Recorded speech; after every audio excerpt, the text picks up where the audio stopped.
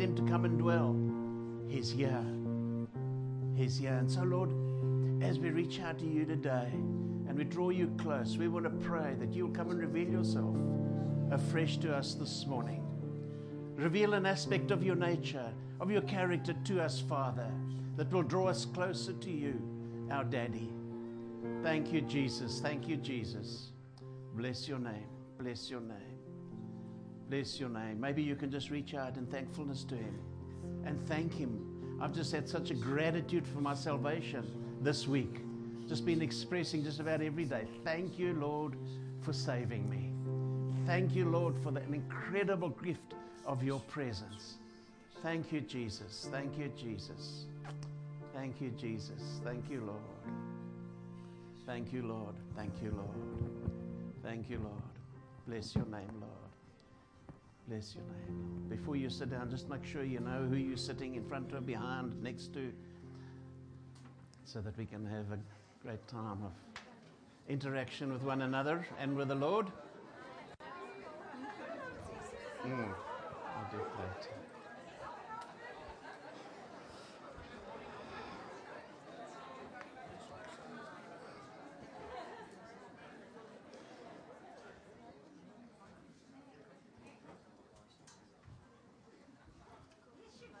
Weren't you so blessed by the ladies? It was wonderful having them. Thank you so much. Thank you so much. Thank you. Thank you. It's wonderful to see the worship team grow and the Lord adding. Thank you, Lord. Won't you turn to somebody and say, I'm glad I'm here? Because I'm sitting next to you. I'm glad I'm here because the Lord's going to drop truth in my heart that will help me to be victorious in him. He's an awesome God. I've been living on a diet. If I get a bit emotional today, please forgive me.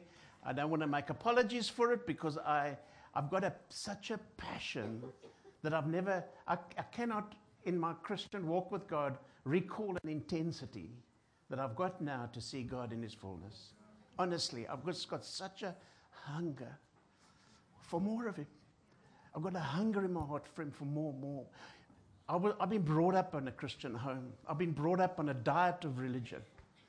And I'm sick and tired of it. I want to see Jesus. I've seen him. I've had glimpses of him that has brought me to a place of more excitement in him. And so I just want to pursue him more and more. And at where I'm at now in life, I say, Lord, whatever it costs. Honestly, I've got nothing to protect, nothing to guard. I want more. If it costs me everything I've got, every cent, every penny, every bit of my business, I want more of him. I want to see the sick healed, the blind sight restored because the Lord has promised us. And my diet lately has been on, yesterday I spent a day looking at the revival in China because I want to see what's happening around the world. God's blessing humankind, mankind. He's blessing us with his presence, and I don't want to be left out. Churches gather in China, and the Lord heals spontaneously throughout crowds of 3,000-4,000 that gather, and they gather outside because they've got no buildings. And the Lord heals. This one missionary went in, and there were 3,000 people gathered, and he was surprised at the size of the crowd. And they said, but this is part of the church. The church is 300,000. I mean, it's amazing what God is doing. And the healings that come out of it is just phenomenal. This missionary went there and asked, won't you please preach for us? And he said it was in a room this time, and he was backed up against the wall, and he was preaching. He said because they had to get more people in. And they were all standing because they didn't have room to sit. So he was backed up against the wall. He started preaching. The service started at 8:30. I must just get my times right. 8:30, and he started preaching. And I said, when do you stop? They said, 7 o'clock tonight. And he preached the whole day. When are the people getting tired? He was concerned for the people that they're standing for like 13 hours. When did they get to? I said, no, preach. We want to hear. And so the next day he went home. The next day he said to them, when would you like me to be there? He said, can you come at 8:30? Until when? They said, 7 o'clock at night. He stood preaching 3 days. 3 full days. He said, and when, in the first day when he looked at the congregation, he suddenly realized that the reason that they're asking him is because none of them have got Bibles. He said he started from Genesis. He went right through to the book of Revelation because they'd never heard it before. And God just comes and presences himself amongst them with such power as they gather. What about you? But I get so excited and I get so frustrated with News 24 and Daily Maverick and whatever you might call it, and when I'm going to look at it in contrast to the bad news that we're so subject to. God's got good news for us constantly, that he wants to bless us with his presence. There's a guy who's, I forget his name right now, but his life mission is to try and document some of the things that God's doing around the world, just to encourage the Christians. In other words, I think he's trying to write a modern-day book of Acts, what God is doing, but in video form. And he says he was with this one chap, I think he's American, with this one chap. And this chap, he was walking along, and he was saying to this guy, I wish I could see like you see. I just wish I could, because this guy speaks about Jesus as if he's here. He said, I just wish I could experience him like you experience, see him like you see him. So he said, you can. So he said, hold your hands over your eyes. This is the chap making the video. So he held his hands over his eyes. And he said, exactly like Elisha prayed for Gehazi, his servant. He said, Lord, I want to pray that you'll enable him to see. He said when he took his hands away, he couldn't believe he was standing in the same place. He said it was like sparkles of light all around him. There was like mist that was coming in from the one side. And he said, and what's that? He said, that's God's presence. That's his glory. That's what it looks like. And so for him, he said, and this chap asked him, he said, how did it affect your life? He said, spoilt forever. My DNA has changed. I can never go back to where I was. That's what I'm longing for. So I'm longing for the presence of God, his life-transforming presence, to come and help us to make his name famous. We can't do it on our own great abilities. There's an end to our abilities, but there's no end in him. And so, in our frailty, I want us to reach out to him and expect to see him in his true glory. There's an account I want us to read together in 2 Kings chapter 6, verse 8. Now, the king of Aram was at war with Israel. After conferring with his officers, he said, I will set up my camp in... Sorry? 2 Kings 6, verse 8. I will set up my camp in such and such a place. Now, this is the king of Aram. He was at war with Israel. And after conferring with his officers, they're having a caucus on the one side, and conferring with them, he said, I'm going to do it like this. The man of God sent word to the king of Israel, says Elisha, beware of passing that place, because the Arameans are going down there. So the king of Israel checked on that place indicated by the man of God. Time and time again, Elisha warned the king so that he was on guard in such places. So in other words, he was telling him, don't go there, they're waiting for you. Don't go there, they're waiting for you. He was the intelligence officer. He became the intelligence officer for the Israeli army. This enraged the king of Aram. He summoned his officers and demanded of them, will you not tell me which of us is on the side of the king of Israel? I love that. I love that. None of us. My lord the king, said his officers, but Elisha, the prophet who is in Israel, tells the king of Israel the very words you speak in your bedroom. Go find out where he is, the king says, so I can send men and capture him.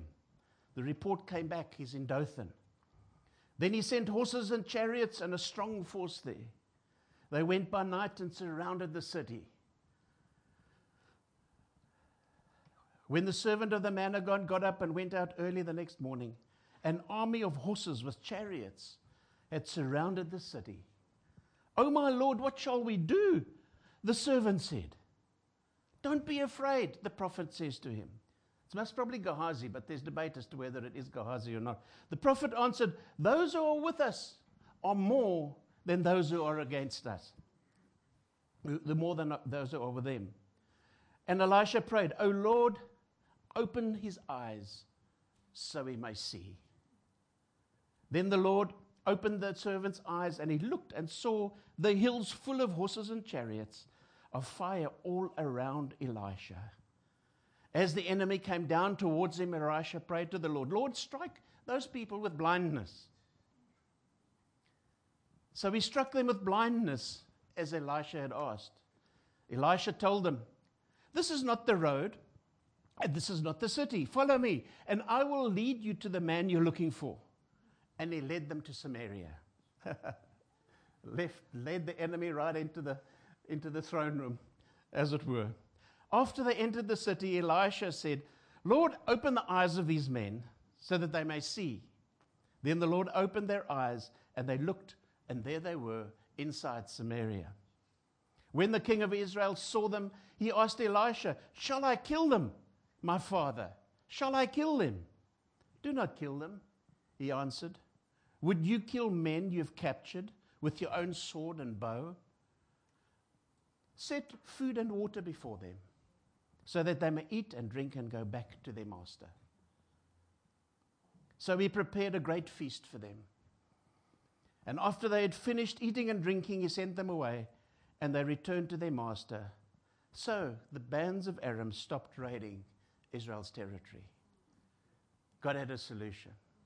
Let's just go and do a few points, salient points that come out of this. They went by night and surrounded the city. They went by night and surrounded the city. In other words, Elisha was in danger. So they said, "We're going to get him. We're going to get him. We're going to send our spies out, and we're going to get him." So they surround the city. Have you ever felt surrounded by turmoil, sadness, despair? Have you ever felt that way? Do you know that our enemy does exactly the same? He wants to isolate us so that he can surround us with misery. He can surround us with dejection so that we haven't got hope anymore. And sometimes we find ourselves in that place, and it's so important that we understand how to get out of it so that we don't die in our misery and in despair. The Lord's got an answer for us. "Oh, my Lord, what shall we do?" the servant answered. That was his cry of despair.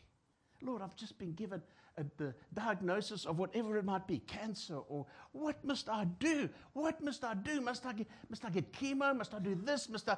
I've just had some bad accounts. My money is getting less. The months are getting more. What must I do? It's not matching up anymore." And when we look at the situation, sometimes that despair gets so heavy that we find ourselves not being able to respond like God is alive even.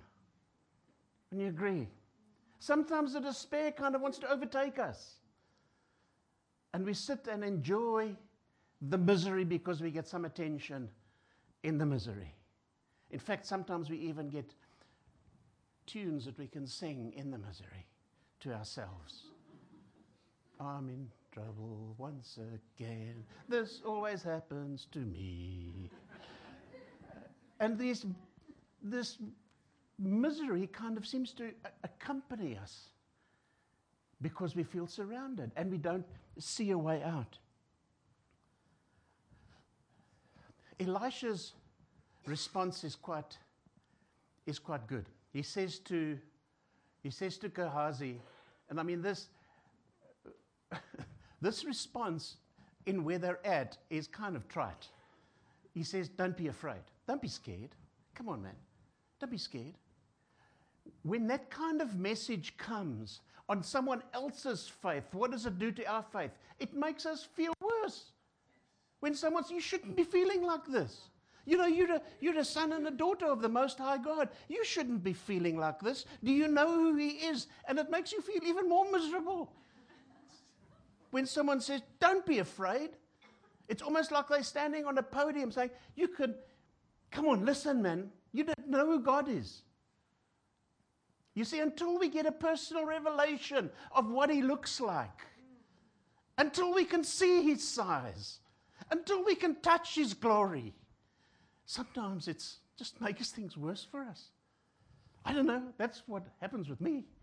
Unless I wake up in the morning and I meditate on who He is, and I meditate on His power, I meditate on His majesty, I meditate on His love, and I meditate on His kindness, and all of a sudden I find that the perspective of my problem starts to change. Because it's not a News 24 perspective, or a Daily Maverick perspective, or a Report perspective. You know what I'm saying? I'm kind of getting to the place where I say, burn those things. I want them away from my phone, from a computer. I want to meditate. I want to see what God is doing, so that I can look at my problems and say,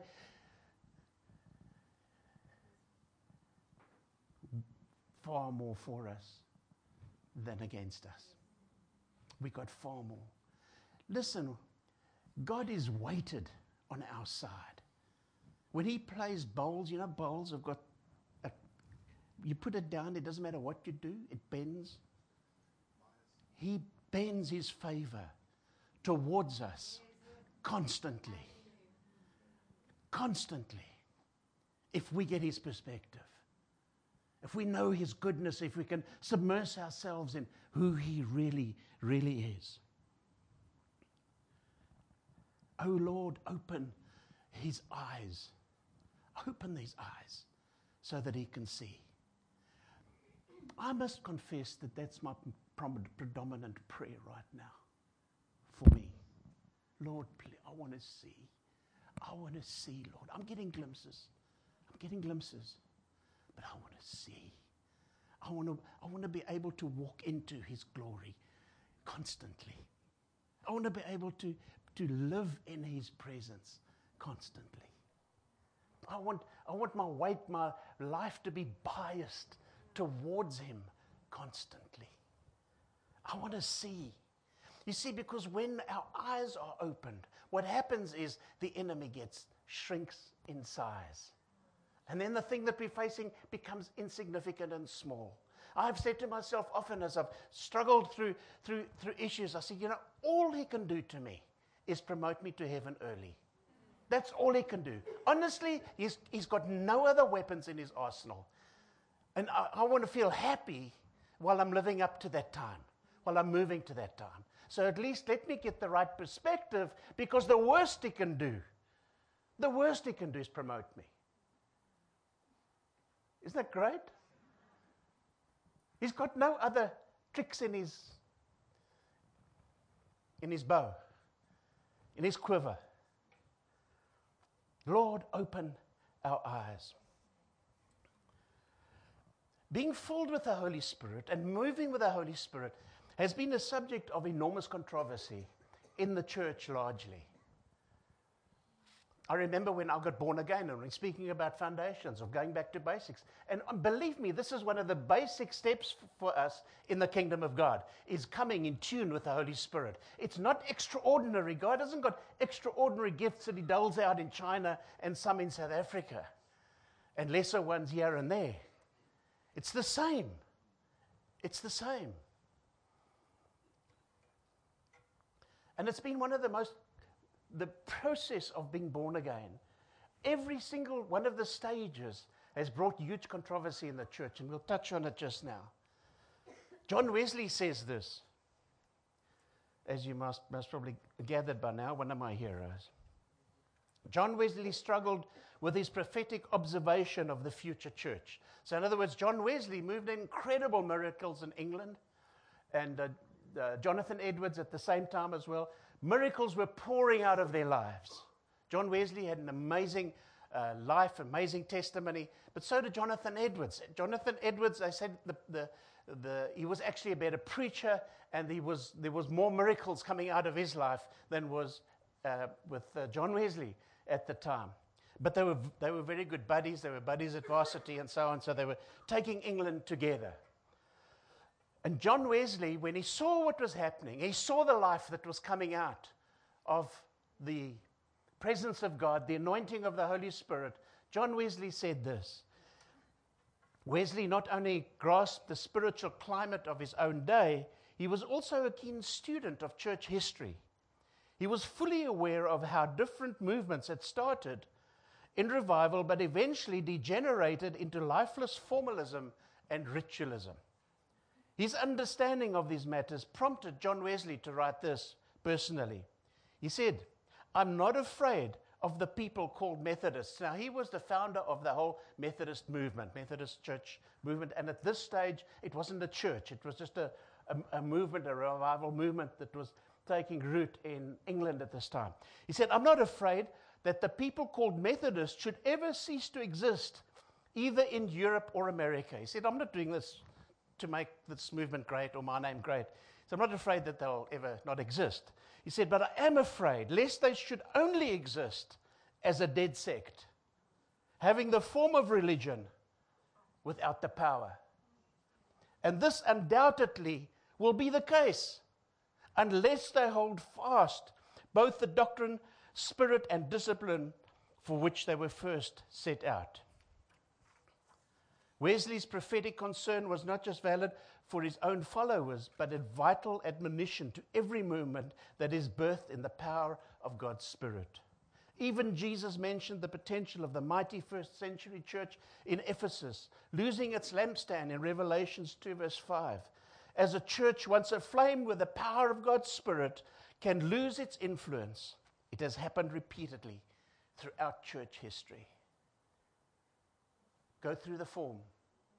Go through the rituals. Let's not look at the Methodist Church.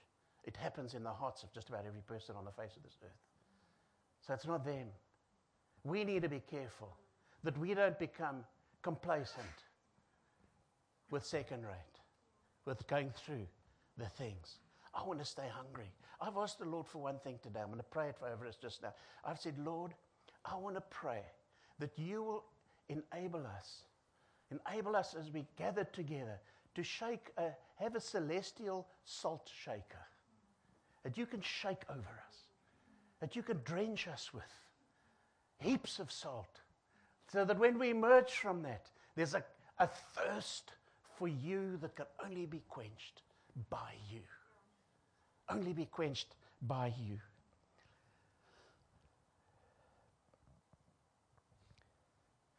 What is the growth path, and the normal growth path?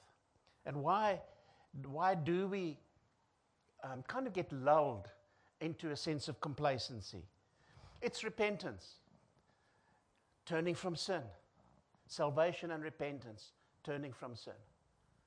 I can remember when I first got born again, one of the discussions in the bottom of the mine, where I was in the mine with a group of 10 people having lunch in a circle. I would say to them, I became conscious, "Are you telling us I'm a sinner? Are you telling me I'm a sinner? I don't know. Let it judge your heart." I remember sitting in a minister's, it wasn't a fraternal, it was actually a conference of the local gathering, where one of the pastors had a drink problem. "Are you telling me?" Stood up in the meeting, angry, because the guys were saying to him, he's got to sort his life out. Angry. "Are you telling me?" It only got settled when I stood up and I said to him, "You judge yourself. What do you say? Let the Spirit of God judge you now as you're standing there. What do you say?" See, repentance, sometimes it comes with the issue of repentance is that God enables us to see how fraught we are. And when we can all see how fraught we are, God can do something. While I'm hiding it, while I'm putting on a good face, nothing can happen. Salvation and being born again. I remember in my early years of ministry, being born again was a swear word. "Are you telling me I need to be born again? I've been serving God for 30 years. Actually, yes, we have to get born again. It doesn't matter where we are. We've got to be born again. Baptism in water, baptism in the Holy Spirit, spiritual gifts. All of these have been contentious issues. And as the discussion has taken place, it's been because of the discussion in the church that we've got lukewarm. It's not that we're being executed or persecuted from the outside. We're being persecuted from within, usually.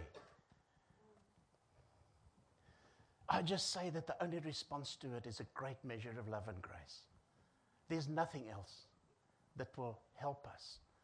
A great measure of love and grace as we live our lives more and more and more for the King.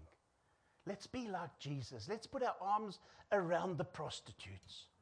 Let's put our arms around the sinners. Let's lift those that are hungry and thirsty, those that need the manifestation of the King in their lives. It doesn't matter who they are.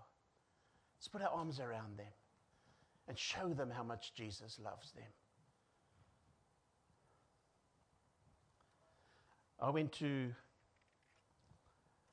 a Baptist-based Bible school, Rosebank Union, and for the first time I walked into a doctrine there that I didn't know at all at that time. The doctrine was called cessationism. When I first saw it, I battled with the idea of cessationism. And basically what cessationism says, it says, we can't fully understand the spirit world, so we will only understand what we can work out intellectually. That's what it really means. It means that in the disciples' time, there were miracles and stuff was taking place. I can't fully understand them, so let me replace it with a doctrine that is understandable, so that I can understand at least this doctrine. And honestly, in my 40, 50 years of serving God, I understand Him less and less. Honestly. I understand. I can't understand why some mornings I wake up and I want to jump over the moon because of His joy. I can't understand why sometimes I look at something and I break out into tears because of my sadness, or think about it or meditate on it and I can't understand God. I know that I want to be connected to Him, but I don't want to even try and understand Him. I want to see Him and I want to hear Him. I want to be like Jesus and I want to do what the Father tells me to do. As simple as that. And so I steer clear from cessationists. I identify them in bookstores and I don't look at their YouTubes. John MacArthur is a no-no in my world because he's a very outspoken cessationist. I don't want to go there. I don't want to go and let the doctrines kind of start to dilute my excitement for the miracle working power of Jesus. I've got enough miracles. I've seen enough. I was saved by a miracle. I've got enough to give me the passion for more. And so I don't want to understand exactly what's happening. I want to move into more in my walk with God. Speaking in tongues, another foundation. How we can't understand what's happening. I can remember the first time I stood and all of a sudden I felt something starting to bubble up within me. And it just came out. I didn't understand it. And to this day, when I speak in tongues, I can't understand it. But what I do know is in the morning when I get up and I'm feeling down and I pray in tongues for half an hour, I'm starting to feel the presence of God. That's what I do know. I know it because I know it because I know it. And I know that when I do that, which is not understood with a rational mind, but with my spirit. And the Bible says when I pray with my spirit and I can pray with my mind, I can pray with both. And so I do pray with both, but I allow my spirit to lead my mind. I don't allow my mind to drag my spirit down into the gutter with all the rationalization that takes place in our walk with God.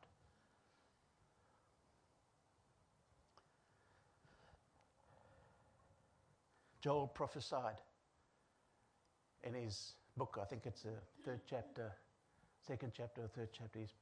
He said, I will pour out my spirit on all flesh. I will pour out my spirit. I don't know about you, but I look for a funnel. I look for one this size when I hear that. I want to be under the spout where the glory comes out. That's where I want to be.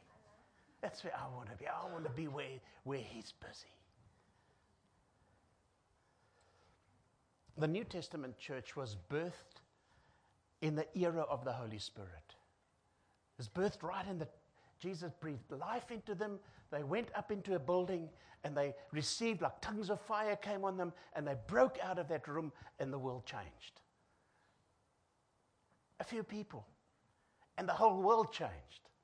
Us down here in George, in America, in the North Pole, the South Pole, wherever across the world changed because the Holy Spirit came and like a tongues of fire settled on them and they broke out of the room. The Acts church was birthed in the power of the Holy Spirit. There was healing, deliverance. Dead were being raised. Handkerchiefs that were being prayed for were put on sick people and they got better. Can you imagine that? Shadows were healing people. The shadows of people passing over sick people. People were lining their sick up in the street, hopefully that somebody would walk past and their shadow would pass over them and heal them. God's physical, graphic judgment on lying put the church in terror when Ananias and Sapphira were killed because they were lying to the New Testament church. Sorry, they were just promoted at that moment suddenly. Demons were driven out from people's lives because the Holy Spirit was there. But that soon became established in religion, intellectualism, humanism, materialism, started to overtake the church. And one of the greatest events that led to the church's demise when the church became a universal church through Constantine, where it became a state church. You had to be a Christian in order to enjoy the fruits of the society of that time. Imagine being entitled to a house and saying you can have the house if you serve Jesus. So everybody, yeah, I'll serve him. I'll serve him. Why? Not because I'm convicted of my sin, but because I want to get a house. And so the temperature of the church slowly and slowly got colder and colder. Let's get thirsty for God. Let's get thirsty for him. Matthew 7, verse 7 says, ask, and it'll be given to you. Seek, and you will find. Knock, and the door will be opened to you. For everyone who asks receives, he who seeks finds, and him who knocks, the door will be opened. He will be found if we ask, seek, and knock. It's not just, hey, let's just get together. He's there for those who've got a hunger and a thirst for him. Matthew 6, verse 33, seek first the kingdom of God and his righteousness. And then all these things that we run after every day will be given to us. So, Father, I want to pray, even as we gather here, won't you just open your hearts now? I want to pray, Father, by your Spirit, won't you just come with that celestial salt shaker and sprinkle our hearts afresh with a passion and a desire for you. Father, a passion that can only be satisfied by you. Father, I want to pray that every one of us who's gathered here this morning will become frustrated with the same old, same old. We don't want to just go through the motions of life and the motions of serving you. We want a, Father, we want a manifestation of you, your glory, and your presence among us. We get frustrated too, Father, when we pray for people and they're not healed and we can't see. We want to ask, Father, that you will open our eyes and help us to see. Help us to see you. Open our ears, Father, and help us to hear you by your Spirit. Holy Spirit, we make ourselves available to you. We want to ask, Lord, that our hearts, as they've been plowed over and as fertile soil, we want to pray, Holy Spirit, that you'll come and speak the words of our Master into a fertile field. In Jesus' name. In Jesus' name. Amen. Amen. And Father, while we're praying, we want to pray for every one of these. Let's extend our faith to our friends. Thank you, Jesus. Thank you, Lord, for salvation. Thank you for salvation. Thank you for healing, Father, for every person whose name is in here. Thank you, Lord. Thank you, Lord, that you intervene in their lives. And Father, I want to thank you for the thankfulness that is pouring out of this jar and filling the thankful one in Jesus' name. In Jesus' name. Amen. Amen. Anybody sick? Anybody